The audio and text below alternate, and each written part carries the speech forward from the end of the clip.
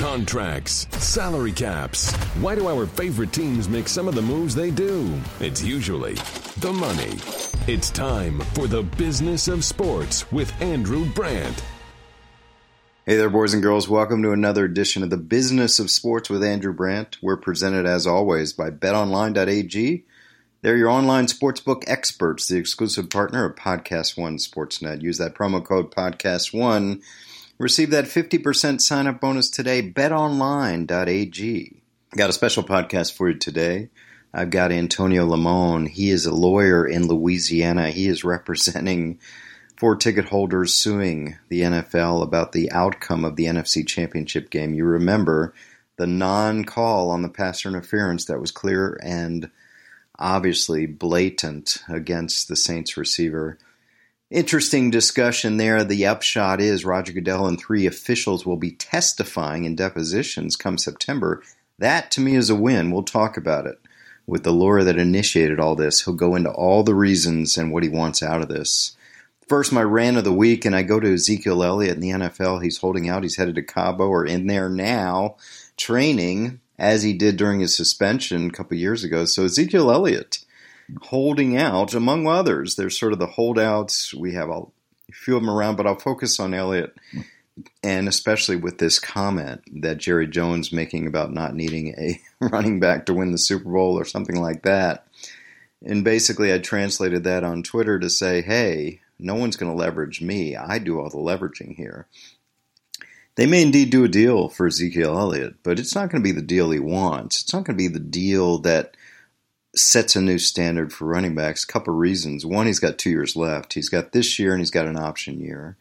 2, the Cowboys have other priorities. Joel Siegel, the agent for Amari Cooper, is in town in Thousand Oaks, California. So there's obviously discussions about his deal and, of course, the quarterback. Dak Prescott, when and where and how are they going to do that? It's going to be a big deal. I mean, either you're all in on a quarterback or you're not. And if you're all in, of course, that means 25 to 30 guaranteed, 25 to 30 average, 60 to 80 million guaranteed. So we'll see how that rolls. But with Elliott, yes, he's special. And I know everyone's going to make the argument you can't just replace him and you can't talk about the devalued running backs when you talk about him because he's truly special and they need him to win the Super Bowl. All true. But you got to look at this pragmatically. Elliott's not going anywhere. He could train in Cabo for a week, a month, but it's not going to be 2 months, right? It's not going to be 2 months. He's not pulling a Le'Veon Bell here. It's just not happening. He's not going to walk away from playing for the Cowboys this season, and he's going to be back, contract or not. Now, as I understand it, they are negotiating, which is kind of a win for Elliott. Yeah, they're negotiating, but it's not going to be the deal he wants. Because to get the deal he wants, he needs to get closer to free agency, and he's 2 years away. So the Cowboys will leverage that in negotiations. They'll leverage the fact that they have Cooper and Dak, who are in camp with less years remaining, and they'll get the deal they want. Now, the deal they want, I don't know. Maybe he gets $25 million over the next 2 years, maybe closer to $30 million over the next 2 years, but nothing will be guaranteed after that. And that's the problem for doing these deals. You're not going to get the guaranteed money. If he waited a year, then he'd get 2 more guaranteed years. So then you have a guaranteed year beyond what I think they're willing to do now. And this is what happens. I mean, Le'Veon Bell, basically, after sitting out a year, only has 1 guaranteed year, which is what he was going to make last year, $14.5 million. So, whatever Melvin Gordon and Ezekiel Elliott get, it's going to be 2 years of guaranteed money, and then, you know what I say, we'll see. Teams will evaluate then. They'll probably be able to get out of their contracts. So, again, this comes down to, and I'll talk about this more later, the rookie pool. It's really, these guys are stuck for 4 years, 5th year an option for first-round deals before they can hit prime earning power. There's the franchise tag threat beyond that, and they're never going to get true value. And holding out by Elliott, yeah, I mean, he's showing some disobedience. He's getting the Cowboys to engage at some level, but they're going to use the suspension to get him. They're going to use against him. They're going to use some of this other stuff against him. It's not going to be a great deal. So he'll be back, deal or not, and if he gets a deal, it won't be great. So that's what we're dealing with Ezekiel Elliott. I mean, I just think that It's great you can hold out and not really be subject to fines and negotiate as these holdouts are doing. But they're not going to get great deals, because they're a year or two away and because they're coming off low numbers on a rookie contract. And in Elliott's case, got a lot working against him. The position he plays, the team he plays for with everything else they got to get going, the fact he's got suspension and character questions in the past, and he's a running back. I keep coming back to that. Yes, he's special, but how long will he be special? That's the question everyone's asking about running backs. And in this analytical age, it's not good to be a running back because analytics are going to show fall off at an age prior to every other positional age fall off. Analytics are not going to be kind to Melvin Gordon or Ezekiel Elliott in this negotiation. Okay, let's move on. As I mentioned, I interviewed Antonio Limon, the lawyer for suing the NFL, and he's got a win. He's got Roger Goodell and three officials going to testify. He's going to tell you about who the other three are. He's going to tell you about the case. And this is something that broke in the news this week. Everyone's kind of responding, oh my God, they're actually going to testify because that doesn't happen. The NFL settles everything. And I'm sure they're trying to settle this. You'll hear about that. Without further ado, the lawyer suing the NFL and having them appear at deposition coming up. Antonio Limon. Welcome, Antonio Limon. Welcome to the program. Pleasure to be here. Good afternoon. And good afternoon, and thanks for coming on. Let's sort of take us back, if you would, to, I assume, and you can tell me differently, that you're a Saints fan, and where you were when that play happened, and what led to a series of events that led you to bring this lawsuit. Well, I was at the Superdome watching the game with my wife and all my buddies who were around me that, long been season ticket holders. Mm-hmm. And we were all there watching the game, and that play occurred, and we were all in shock that we did not see a flag.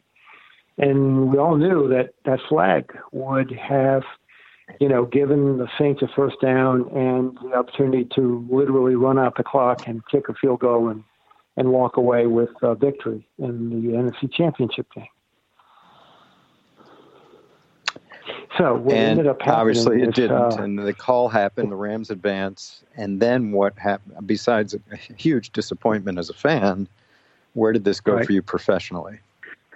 Well, to further answer your question, what ended up happening is that, of course, we watched, the Super Bowl preparatory week.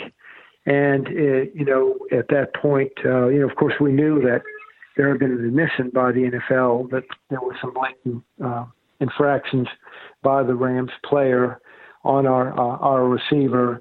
They were admitted, and so when the week came of the Super Bowl, we had yet to hear from the commissioner, Roger Goodell, at that point, as to what his reaction was in response to what had happened. And so that Wednesday press conference before the Super Bowl, Mr. Goodell addressed the media. My understanding is that we were very limited, meaning the New Orleans media, to what we could ask or not ask. In fact, I believe that only one reporter from the New Orleans media was able to ask a question, and it was a preset question. And during the course of that press conference, we kept in New Orleans, I believe, a lot of New Orleans waited to hear an apology from the commissioner. It never came. There was no concession, that we had, been, deprived of our right to go play in the Super Bowl, and other than the fact that he did concede that there were two blatant errors in that play. Mm-hmm. And it was at that point that I went home. I thought about it, about this whole situation, and went back to my office, started researching what, the NFL cases that have been brought around the country, drafted a lawsuit that Thursday and held on to it, trying to decide if I was going to file it or not. And by that point, by the way, the lawsuit that had been brought by Frank D'Amico to try to have the NFL force another game between the Rams and the Saints was had been denied, had been dismissed. So I'm sitting there saying, well, there's nothing that's been done by the commissioner, and so I'm going to go ahead and draft this thing and maybe file it. But before I filed it, I woke my wife up on a Friday morning kind of early, which is scary for me because she's a little Italian Spitfire, and I could have easily been killed waking her up at 2:00 in the morning. But I got up early that morning and I said, I'm really debating this back and forth. And before I file it, of course, I want to talk with my wife about it, because if I file it, I'm suing a really big company, and I want to be sure that she's comfortable with me taking such personal action. And I did, and she told me that she felt that if I felt it was the right thing to do, to go ahead and file it. So I went ahead and filed the lawsuit that Friday morning, and the lawsuit began to progress at that point until we got to the point of the hearings last couple of weeks. Take me back, if you would, a couple of things you mentioned there. You filed the lawsuit after the other lawsuit, which requested or demanded a replay of the game, went by the wayside. Tell me about the nature of your suit, and if you wouldn't mind, sort of the nature of your practice as a lawyer down there and what you do and how different this was. I'm assuming very different than your normal practice. Well, to some extent it was. I have a general civil practice. I also do some criminal work. And I had been practicing law for about 30 plus years when our new district attorney was elected here in St. Tammany. And, I was asked to come on board as the first assistant district attorney for Washington and St. Tammany parishes here in Louisiana. And so I closed my practice and I went and started working as an administrator with two other administrators to literally run the district attorney's office here for a community of with both parishes, about 300,000 people, 300,000 people. And I did that for about 3.5 years until I wanted to go back and resume my civil practice, because I really wasn't practicing law during the time I was with the district attorney. But it was something that I felt that needed to be done under the circumstances of his election and going into an administration of 30 years plus with a former district attorney. A very contentious election, by the way. So I came on board, I helped him, and then I decided to go back to practice. And it wasn't that long after I returned to practice that this all arose. But I have a general civil practice, and I've represented a lot of different clients and tort type cases, so both in defense and plaintiffs. So it wasn't that far afield for me to look at this, but I had to look at what the federal courts have been doing with the NFL and what the state courts have been doing with the NFL and these sort of ticket holder cases. And what I found was that in the federal court system, that the courts tend to apply what's called common law. They will apply the case law of other states in looking at a particular cause of action. Whereas in the state court proceedings, Louisiana law is supposed to be the only thing that's applied and enforced. And the state courts really aren't supposed to look at the laws of other states unless there's absolutely no guidance in the state law system, and then they may use common law as sort of a guide. And I felt that the ticket holder cases that had been brought in federal court had not been very successful. In fact, I didn't think any of them had been except one, and it only had a limited success, and that was a case involving the Super Bowl at Texas Stadium, a few years back, where some of the ticket holders were deprived of the view of the game who had bought tickets. And so there was some remedy given to them. But besides that, there was an uncanny record that the NFL had in the federal court system. And there were really no cases that I could find in the state court system that had been reported in the law book. So I felt that that if I wanted to have Louisiana law applied, I would have to bring the lawsuit in state court. So you did, and what was the nature of the lawsuit? Was it, you've been mentioning ticket holder lawsuit. Is that really what this is about? Ticket holders feeling that they were defrauded, that kind of lawsuit? Well, I mean, it's a multi-layered lawsuit. That is one of the allegations, is that we as consumers of a NFL product, we buy these, I think rather high-priced tickets to go to these games. We have a certain expectation of what we're buying. It's like any other product. If you buy a Toyota, you'll look at Consumer Reports and you may get an expectation, but the manufacturer will represent that its product does this, its product does that, it has this type of motor, it has this type of transmission, and those kind of things. Well, the NFL also represents to the general public certain things about its product. We know that, for example, that the NFL employs the officials that regulate the game. We also know that the NFL publishes and has rules that are expected to be abided by the players and the coaches, and in the context of a game. Now, we all know from not only common experience, but because of what the NFL says, is that their referees are human and they're going to miss infractions. And nobody debates that. Everybody watches the NFL game is aware that calls are missed. It's a fast game, and there are going to be occasions when a referee does not see a holding penalty or a face mask, and in those instances, the rules are not enforced because the officials don't see the infraction. So we don't debate that. Nobody debates that point.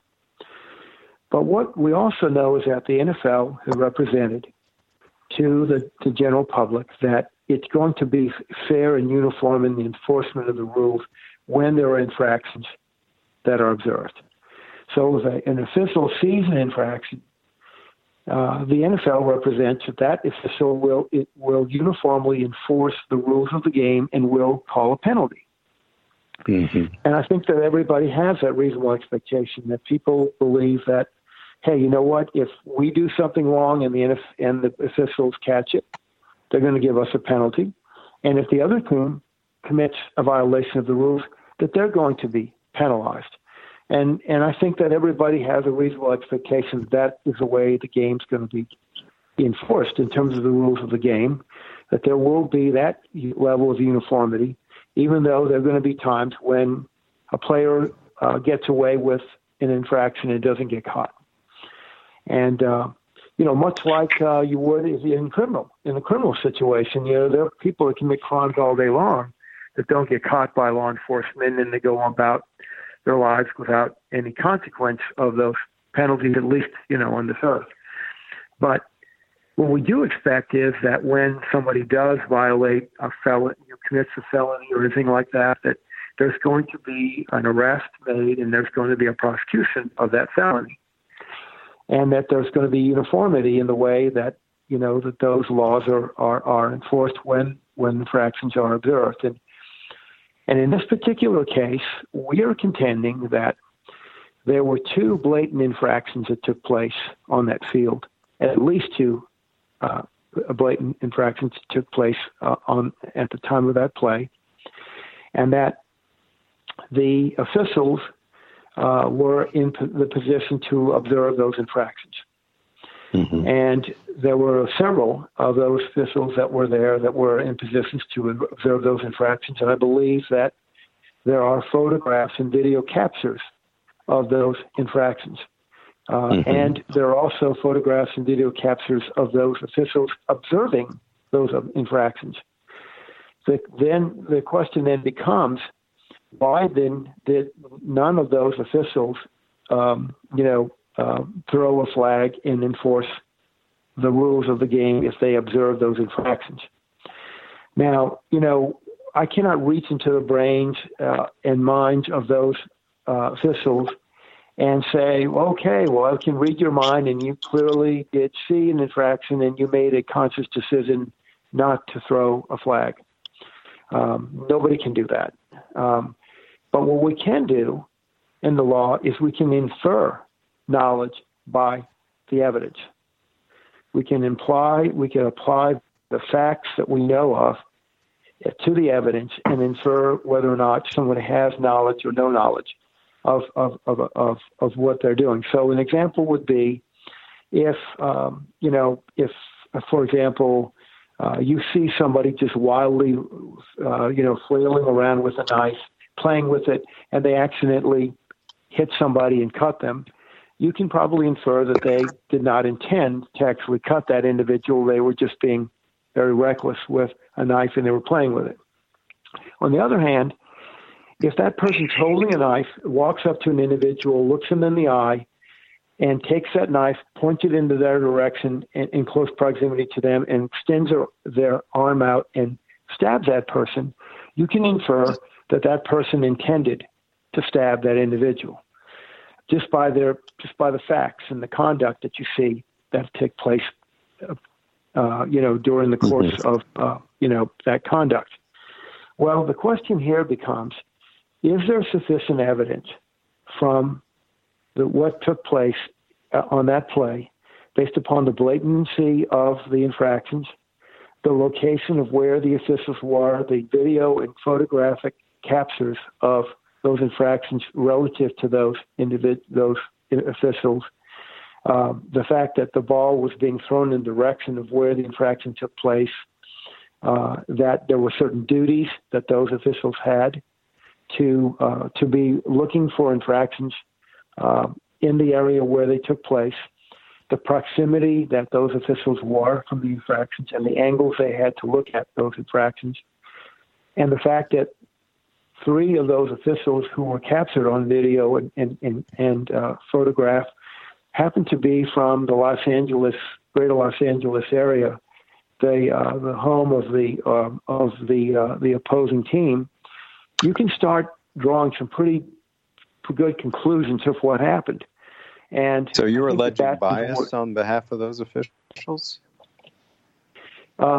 There is a possibility that there was bias. I cannot say without reaching into the minds that they applied any sort of bias. But is that part of your lawsuit, alleging bias? Yes. Okay. Yeah, of course I'm alleging that the NFL should not ever have had those officials from Los Angeles. 4 of the 7 officials were from the greater Los Angeles, meaning that they were within close proximity of downtown Los Angeles. They should have never been on that field judging a game between the Los Angeles Rams and the New Orleans Saints with the NFC Championship and the right to the Super Bowl on the line. That's what I'm saying. Yeah. So tell me this. Have you achieved your goal? And what I mean by that, obviously you don't have answers. You don't have Commissioner Goodell and the other NFL officials on record as of yet. But the monetary damages, as noted, are relatively nominal in a case like this, $75,000. So I'm just putting words, and these are my words, not yours, but I want you to comment. Was and is your goal simply to get them on the record about what happened and depose them about the questions like you just raised about bias? Yeah, I mean, I definitely want to raise those questions. I don't have to prove bias to win this case, okay?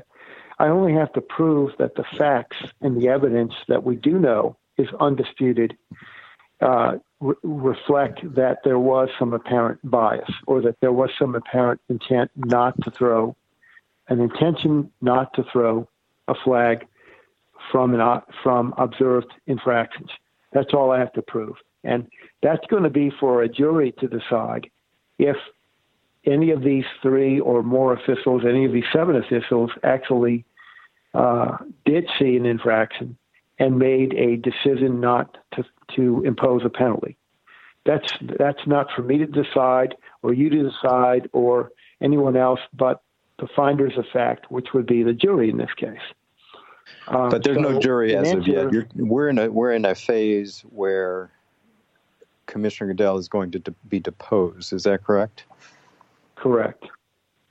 And then jury trial would follow accordingly. Come up. I'm sorry. Go ahead.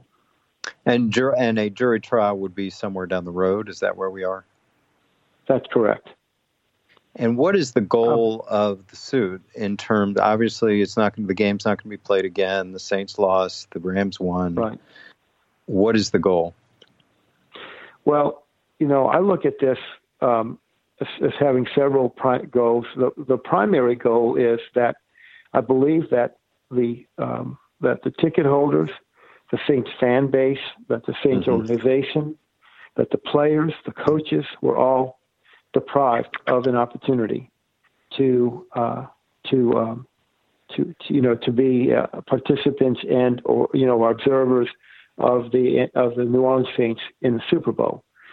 And so there are multiple goals that I have. One is that I would like to see that the facts relating to what actually happened on that field come out, because the NFL is not the most transparent of industries, right. And so we don't know if they've done any investigation or what the facts of their investigation bore out relating to these officials and why there were not infractions called on the field, and what exactly they're going to claim they saw or didn't see. And so we don't have any knowledge of any investigation or findings of any investigations.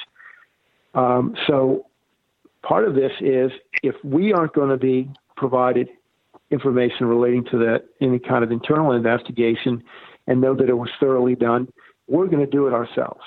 We're going to do it for the court system. So that's one of the goals, is to investigate the facts relating to this whole incident, so that the New Orleans groupings that I just mentioned, including the New Orleans Saints, we get an opportunity to find out exactly what transpired by way of an investigation, as much as we can find out. Number two, I think it is to gain some level of accountability for the NFL. If there were things that went awry in this situation that weren't just, innocent human error, there should be consequences for any sort of intentional non-call, okay? There should be consequences for those that were involved in any intentional non-call. And there should be consequences if the NFL did not do a very good job of investigating this intentional non-call in terms of whoever would have been responsible for that investigation. There should be consequences as well for, even case of gross negligence, because if these officials were put in these positions, they were from the Los Angeles area, that the NFL set a stage, if you will, whether it was intentional or not, that would create a gross unfairness to the New Orleans Saints if a situation like this arose. That there should be some consequences for the way this has been handled. Now, I know there have been some changes to the rules that may address some of this, but I don't think that those go far enough, personally. And I think that the NFL needs to take a hard look at what happened here and take all corrective measures that need to be taken. So to my knowledge, I don't believe that any of these officials have been at least publicly disciplined for any of this. And these are supposed to be officials that are at the highest caliber of officiating football games. And, there were so many thousands of people that observed these infractions, but the refs that were closest, the officials closest to see it, didn't see it. Those are the things that need to be addressed. But there are other goals. As I mentioned, it's a multifaceted situation. I believe that there should be an apology given to the New Orleans Saints organization and to the fan base. I think that the fan base deserves it. because we spend our money and we want to be feel fairly treated, particularly when it comes to deciding who's going to play in the Super Bowl. We want to be fairly treated. We expect it. And I do believe that the integrity of the NFL is at issue here, because if this can happen on that field, on that given moment, the way it happened, what's to stop this from happening again and again and again, unless there are true corrective measures taken to ensure that it doesn't happen again, and that there is accountability for those who do wrong at a level that requires some kind of disciplinary action and some sort of corrective measures taken by the NFL to ensure that it doesn't happen again. And if that has not happened at this point, then the integrity of the NFL is at issue, because when we go to games now, we wonder if, this is going to happen again to the New Orleans Saints. And if I'm one of the other 31 teams, I wonder if this could happen to my team in this situation.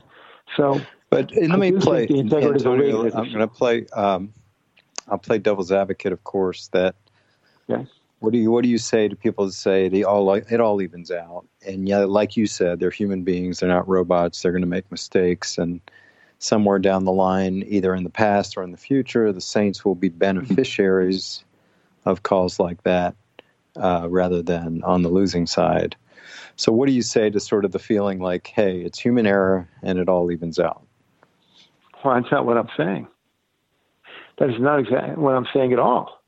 I'm saying this was not a case of mistake or human error. That's where the difference lies in this situation. It was a mistake. I believe the evidence that's going to come out is going to show, through circumstantial evidence, because that's all you can use to infer intent, that there was an observation of at least one infraction of the NFL rules, and there was a conscious decision not to enforce the rules. And if that is the case, that needs to be addressed. That needs to be addressed. That needs to be addressed just beyond the leveling out of human error. When you say conscious decision, you're meaning by the highest levels of the league? No, I'm not even. I don't have to go that far. All I have to do is show that the evidence that took place on that field at that time was such that the officials that were hired by the league to observe and enforce the rules of the NFL did not enforce the rules of the NFL when they observed an infraction. That's all I have to show. I don't have to show conspiracy theories or that this was by the administration or it was instructed that the NFL, that these officials did X, Y, and Z, or I don't even have to show what motivated those officials or any one official to see an infraction and not call it. I only have to show that it happened. That's it. It's not my duty to go and delve into their minds and what motivated them to do this.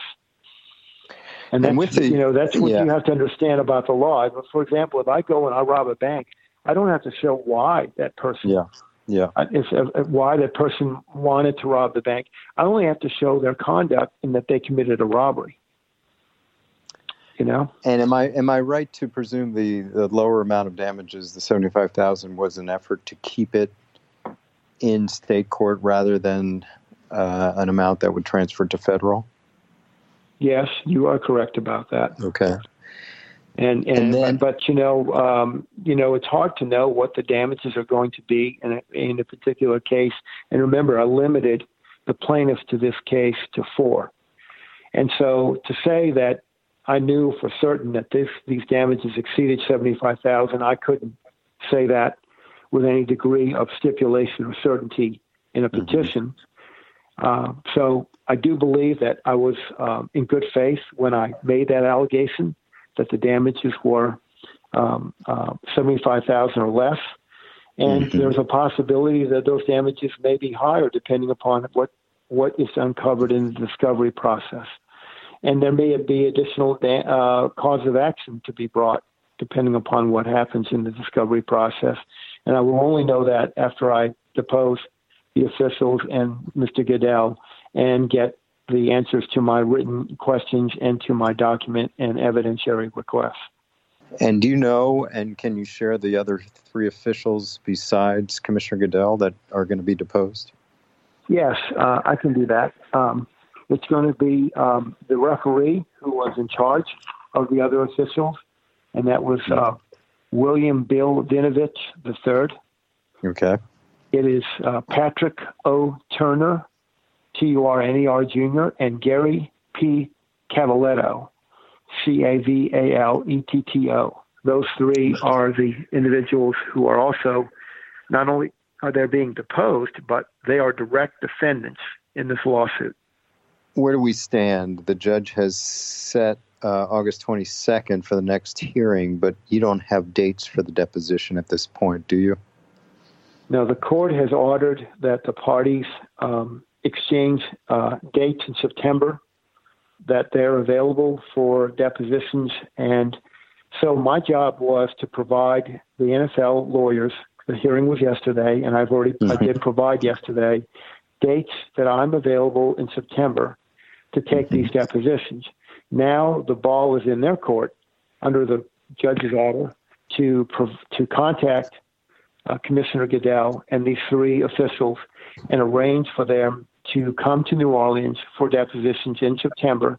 And their job will be to look at the dates that I provided, which are almost every day in September, including the weekends, and to see when those officials and when Commissioner Goodell could come down for these depositions in the New Orleans area.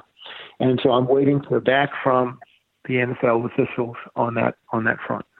If the NFL called you, the lawyers, and said, let's settle this thing, maybe to prevent them or obviate the need for them to be on record in deposition, what would you ask? What would you ask for settlement? Well, that's not an easy thing to put my finger on, but I would say there are several things that I know that I would want to ask for. One, I would want to have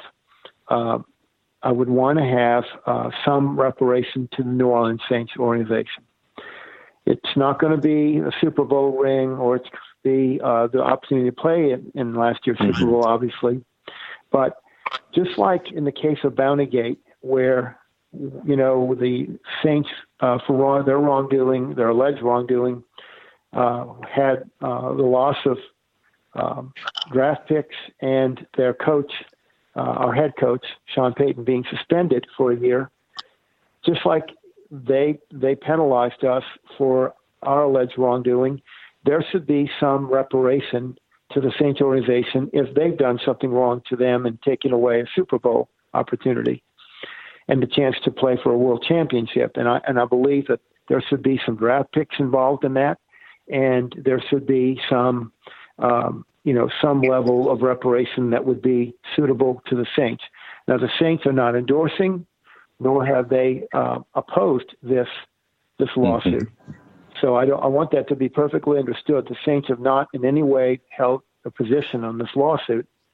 But I believe that, if we're going to talk about fairness here, and that's what it should always be about, what's right and what's fair, there should be some reparation to the Saints organization.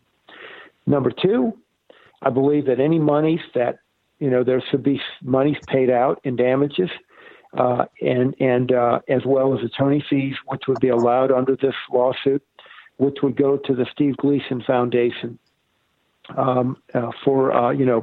those fees and damages will go to the Steve Gleason Foundation, because as I see it, this case, and I think that the other three plaintiffs see it, this case is not just about us three ticket holders. It's about an entire Houdat fan nation, if you will, that lost in this situation. And so there should be some general goodwill given to the city of New Orleans. And as I look at it, giving money to the Steve Gleason Foundation will be goodwill towards helping others in the New Orleans area. So that's number two. Number three, I believe that Roger Goodell should consider giving a public apology to the Saints organization and to the NFL, the Saints fan base, for what happened in this situation.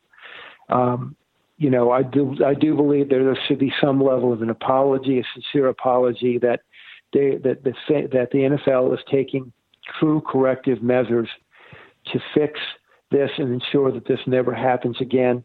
for no other reason than for the integrity of the NFL and the belief in all the fans around this country that when their team plays, that when those referees observe an infraction, that they're going to call those penalties and they're going to enforce the rules of the NFL uniformly. And it's not just going to be what they represent on paper or in their emails or their websites, but that they actually are going to hold their officials accountable if they don't do that. And if they do believe that an official saw an infraction, that they're going to uniformly enforce it.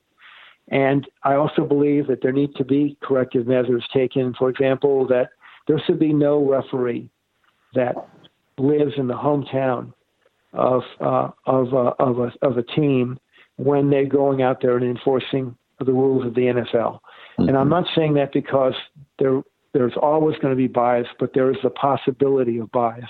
And as much as we try to keep away, any sort of bias, that would be a simple way of addressing it and having a rule of that nature. And there may be some way to tweak that rule, and I'm not saying I have all the answers, but I'm saying that that's something that needs to be addressed.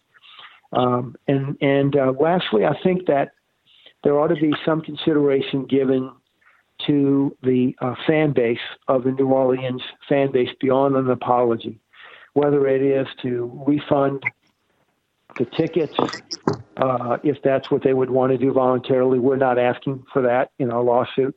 But if they want to consider us dropping this lawsuit and taking all these depositions and all that, there ought to be some consideration given that there should be some kind of reparation given at least to the ticket holders that went in and paid their money and expected to get fairly treated by the NFL officials that were there that evening. And I would leave it up to the NFL to come up with maybe some idea on that. Yeah, and that's an interesting, demand list for a settlement. The question to me is, have you had any conversations with NFL attorneys about settling to this point, or is it all now about exchanging dates towards depositions? This has all happened very quickly. You have to understand the NFL's position has been that there's no cause of action against them or no right of action, more precisely, that there's no reparation to be given to ticket holders or anyone else in this situation, and that they've uniformly gotten these cases dismissed all around the country time and time and time again. So their position, I think, has been, we're going to have our hearing and we're going to get this case dismissed. So now that all of this has happened in the last 2 weeks, maybe they're going to reapproach this and look at it, and maybe they would be willing to sit down and talk with us. But my general impression has been up to this point, 2 weeks ago, is that there was no room for discussion, that they didn't feel that there were any laws that applied to them relative to civil cause of action other than to refund the value of a ticket in some limited situations. And as I see it, there is no federal law and there's no Louisiana law that I'm aware of that gives the NFL any different treatment than any other corporation in Louisiana that does business. There's no federal or state law that gives them any kind of immunity from liability and civil liability, or for limited damage responsibilities.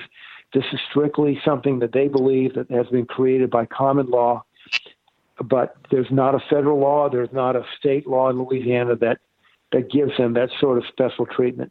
They're no different than any other corporation, and they shouldn't be treated differently than any other corporation that commits wrongful acts in this state. And that's my position on that. Okay, we will follow this. So next date is, as I think I read, August 22nd, where you meet with the judge again, and meanwhile you're picking dates for depositions in September. Is that correct? Well, there's much more than that going on. They are required, the NFL is required in 14 days' time to provide answers to some 35 written questions and document requests. The August 22nd hearing is a hearing that will only take place if there are ongoing discovery disputes as to the interrogatories or written questions and as to the document request and evidence requests that have been made. I've already been told by the NFL they're going to make objections to some of those questions and some of those document and evidence requests. That's going to probably prompt a hearing on the 22nd. But we're just going to have to wait and see how much they comply with the discovery rules of Louisiana law under Louisiana law. Antonio Lamont, I really wish you success. Thanks so much for being on the program, and fascinating lawsuit against the NFL that seems to be progressing and progressing well for your side. Really appreciate you being on the podcast. And I say this, and I'm not saying this to be cornball or anything like that, but I do believe that that there is a divine intervention involved in this, that God gets all the credit and all the glory for anything he does. And I'm just trying to help this process along to try to get to the truth. And that's all I've been wanting to get to primarily, is to get to the truth in this matter from the get-go. So, well said. And I hope to have you on when and if this gets resolved one way or the other. I appreciate you coming on and look forward to having you back. Thank you. Really hope you enjoyed that interview. He really explained what's going on, and I know part of it is being a fan, and I know you Saints people out there all empathize with him, and probably others out there are saying, yeah, it happens to everyone. Why are they belaboring this? Well, I think he went into all the reasons. Hopefully you learned a lot informative and somewhat entertaining from Antonio Lamont, lawyer down in Louisiana that has a Louisiana judge on his side, at least as we speak now. Another word from betonline.ag. It's summer action right now with all the betting. It heats up in the MLB, MLS. We're weeks away from the NFL preseason. You know everyone wants action about that. What do we have going now? And one place you can trust is betonline.ag. Sign up today for that free account. Use the promo code podcast1. What's going on? You've got Major League Baseball. You've got in the AL, of course, Yankees, Houston, Minnesota at the top, and the National League, the Dodgers, Cubs, and Braves. And then NFL preseason starts this week with the Hall of Fame game. We're in it now, guys, until February. We've got it online. So go to BetOnline, get in on all the action. Your online sportsbook experts. It's time to hear from you. If you've got a question for Andrew, leave him a voicemail at 484-416-5654. First one up this week is Ben from Michigan. Go ahead, Ben. Hey, Andrew. My question was more about, how do football teams kind of manage the administrative costs that come with, running an organization, paying for the trainers, paying for the physicians that work with the athletes. I was wondering what role the GM plays in that, alongside of balancing the cap space. Thank you very much.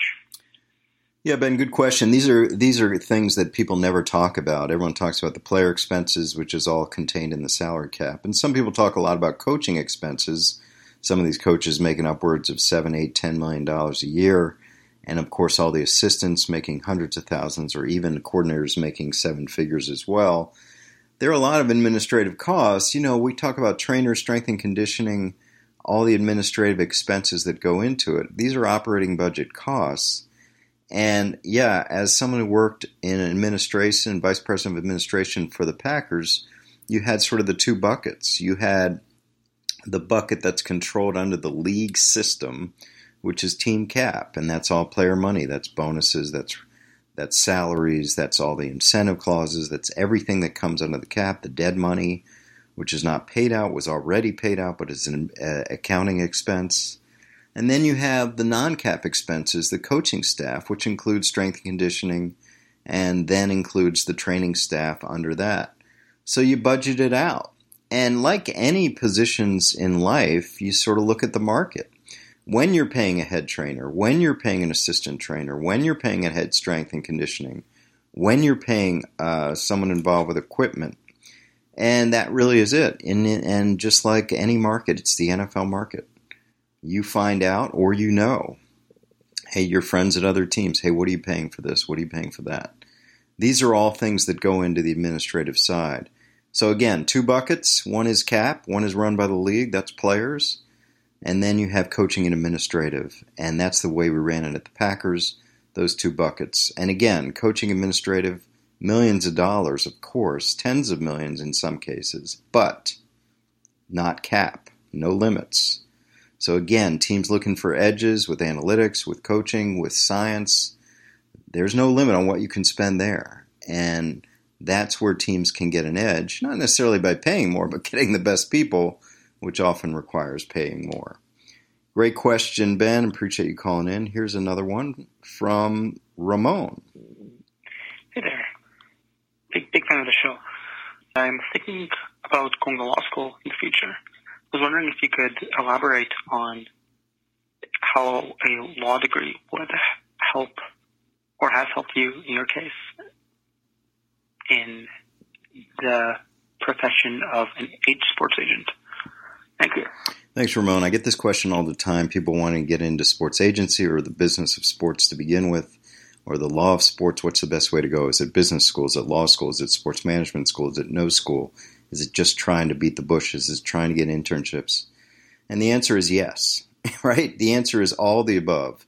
Now, I'm partial and biased towards law school. I'm a lawyer. I went to law school. I didn't see the value of law school when I went because I wanted to work in sports.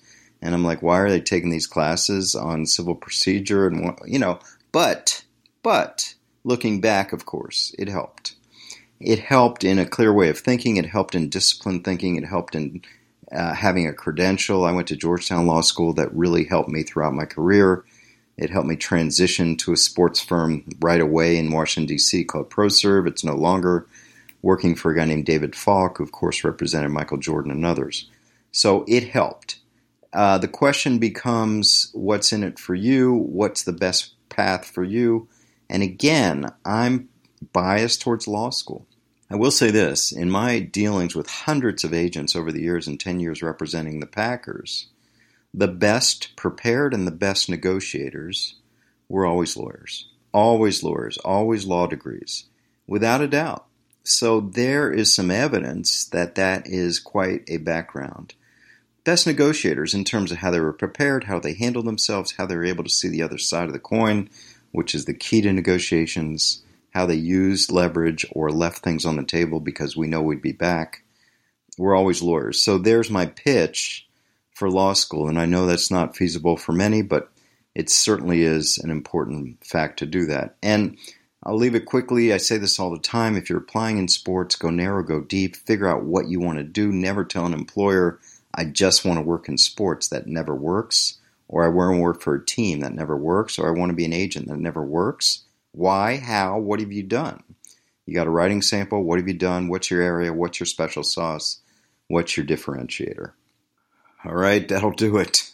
I hope you enjoyed. Speaking of lawyers and law school, I had a good lawyer on today talking about an interesting case where Roger Goodell will actually appear in a deposition as we sit here today, and it won't be settled. Really appreciate you guys that listen every week to the Business of Sports podcast. Always appreciate your rankings, your comments, what you do with Apple Podcasts and other venues. Thanks to my producer extraordinaire, Brian Neal. Thanks for following me on Twitter at Andrew Brandt. And I'll be back next week with another edition of the Business of Sports with Andrew Brandt. Thanks for listening to the Business of Sports with Andrew Brandt. Make sure to subscribe to this podcast so you never miss an episode. You can also get additional insider insight by listening to the Ross Tucker Football Podcast, Fantasy Feast, Even Money, and College Draft Podcast, all at rosstucker.com or wherever podcasts are found.